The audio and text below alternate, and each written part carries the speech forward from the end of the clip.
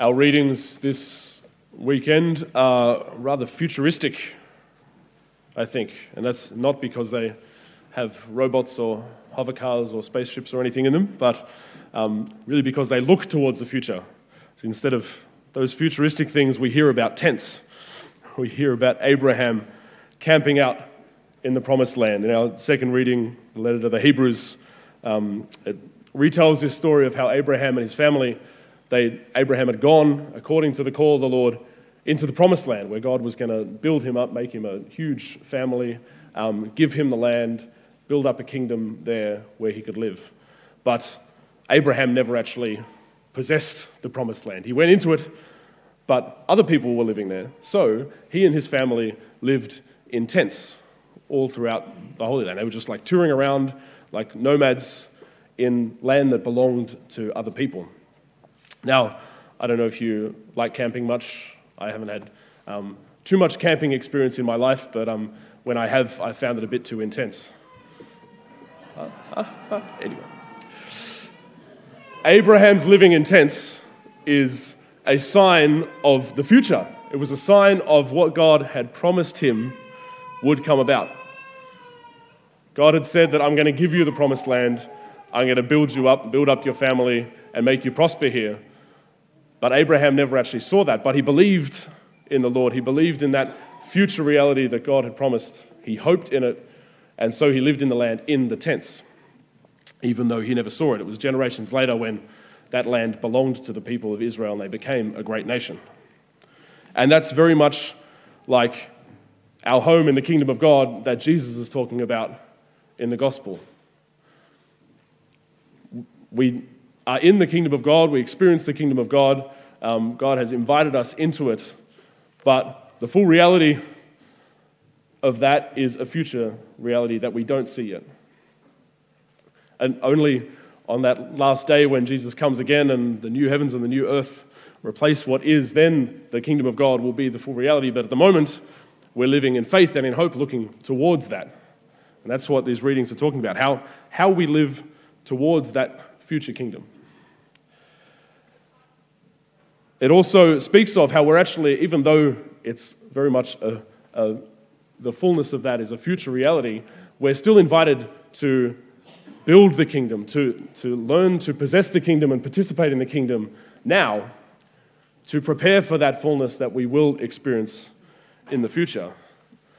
And we see this also in Abraham's faith and how he lived in tents in the promised land, because it was his faith that was the foundation of the nation of Israel. If Abraham hadn't gone out in the hope of what the Lord had promised, stepped out in faith and journeyed into the land, then he wouldn't have even had children to fill the land later. But it was because of his response and his sons and his grandsons' response that many generations later the kingdom was able to be founded.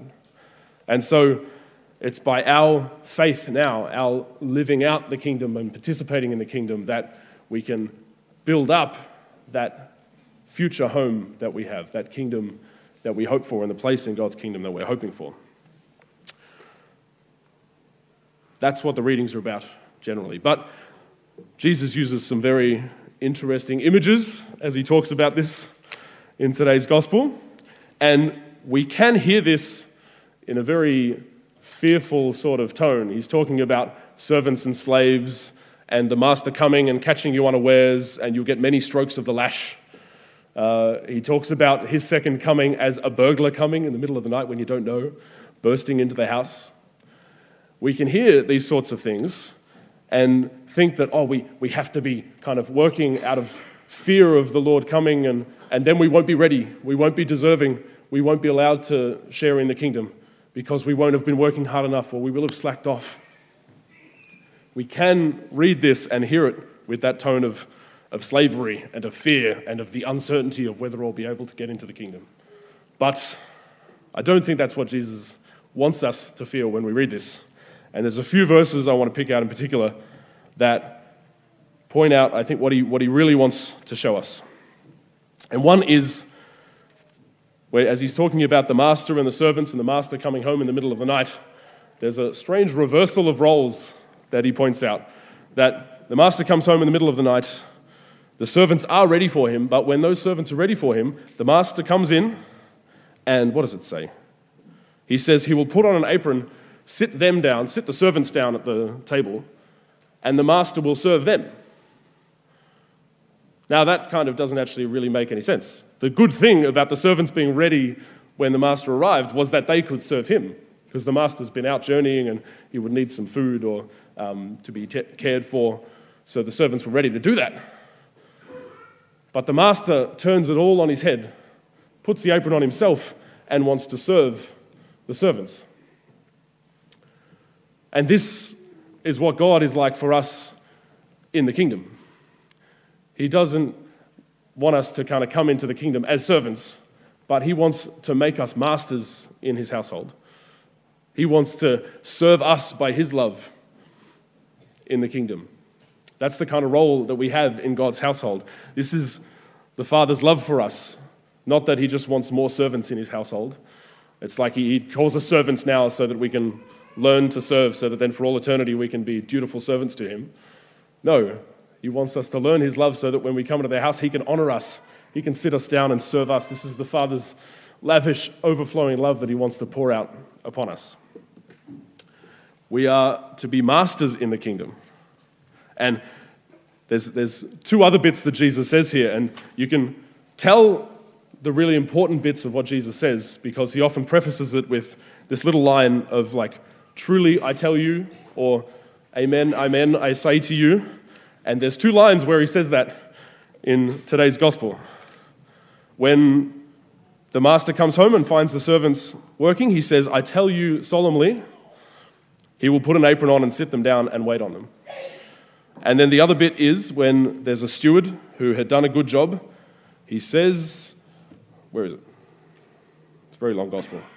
I tell you truly, he will place him over everything he owns. He's going to give everything to this servant, to us, if we enter in and receive this gift of the kingdom that God wants to give us. But Jesus also says there is no need to be afraid. That's how he starts this whole teaching. There is no need to be afraid because it is my Father's pleasure to have given you the kingdom. The Father gives us the kingdom, puts it into our hands. It's not his kingdom that he's clinging to and he just wants us to be subjects, but he wants to give it to us. And I think that's really good news, so I hope that excites you. But what that does is that it gives us a bit of a readjustment of how to receive this kind of teaching. You know, how do we receive this invitation from Jesus about building up the kingdom then? If we're not to think about it in like the fear of the punishing master coming, then how can we think about it? I think it can give us confidence to step in, participate in the building up of the kingdom, to receive the gift of the kingdom now and start to learn to share in that with God. I think it can give us confidence because God is the foundation of the kingdom. God is the architect and the builder. It's not just dependent upon me and my hard work and my efforts, and if I don't do it quite well enough, I'm not going to get there. The kind of confidence that I find when I have a piece of flat pack furniture. Now, maybe you enjoy setting up flat pack furniture, or maybe you're not like me, but I think there's a few reasons why I get a kick out of flat pack furniture. One, because I like a puzzle. It's a bit like a puzzle, trying to figure out, fitting all the pieces together. But also because everything's there. You know, I'm not a carpenter. I couldn't make it from scratch. I couldn't figure out how to design this piece of furniture so that it wouldn't fall over or so that it would serve its purpose correctly.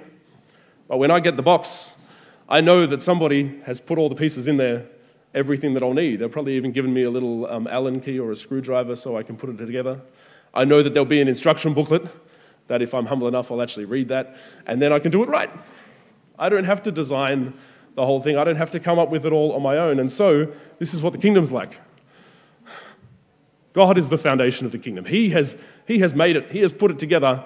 He's just inviting us to put our hands into his work and to share in it with him. Not having to figure it all out for ourselves, not having to get a PhD in God's kingdom building so that we can figure out all the intricacies, but just to follow his design and listen to how he wants to teach us to build up the kingdom. So we can do that with confidence.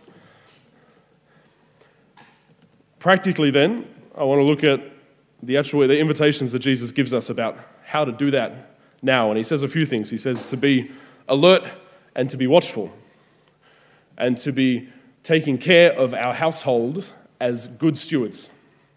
I want to talk about the households and being good stewards, because they're important concepts for what God's calling us to in this.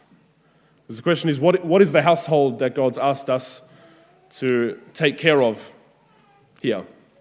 Yes, we're looking towards this future house of the kingdom of God where we will live, but what's the household that we're taking care of now?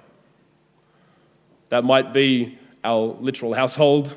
It might be your family. As parents, you have a responsibility to be caring for your family and building the kingdom in that midst, building up the values of the kingdom and sowing love in those relationships. But for any of us, that's whatever spheres we're involved in. Our friendships, our work, not only our workplace, but even the work that we do, we have a responsibility there. That's a little portion of God's kingdom that he's inviting us to build up. Do we take that responsibility seriously? Another key household that God invites us to be watchful over is ourselves. God wants to build the kingdom here in my heart and there in your heart, and he invites me to take care of this household, trying to let the kingdom come forth in me, leaning into God's grace and in prayer and in learning about God, and even in just taking care of myself in health and personally caring for myself in every way that means. These are the households that God wants us to care for, because it's God's work that he wants us to do there. But the idea of stewards is very important as well, because a steward is not a master. A steward is, by definition, someone who's been entrusted with that responsibility. They're not doing the work for themselves. And so this care for the household, this work of defending and building up the kingdom that we have, is not our own work on our own authority, but it's entrusted to us by our Father. And if we forget that we're in a place as a steward in that, a few things can go wrong. We can, get lazy and just not care about it. We can let that household fall into disrepair. We can let it be attacked by whatever forces would come against it, and the kingdom of God will not be built up there. But instead, we can continue to try and build up the household, but forget that it's according to God's design. It's according to his authority that he's entrusted to us. And then, while we might be trying to take care of our households and build up the kingdom there, we're not actually building God's kingdom. We're building our own kingdom. We're building up the structures that we want to build up around our life. We're building things according to our own plan and design. And that's not what God is inviting us into. If we can realize the immensity of the gift that God invites us, not just to be subjects in the kingdom, to be his slaves forever, but in his great love, he wants to invite us into to rule over the kingdom, to be masters, to be lords with Christ. The Father gives everything to his Son, Jesus, and in Jesus we share in everything that he wants to give us. So let's be open to know the Father's immense love for us that we can really never imagine, and start to participate in that gift. Start to take up that gift as we build the kingdom here in our spheres, as we care for our households as good stewards, so that when the Master comes, he can sit us down and serve us as the Master is in his kingdom.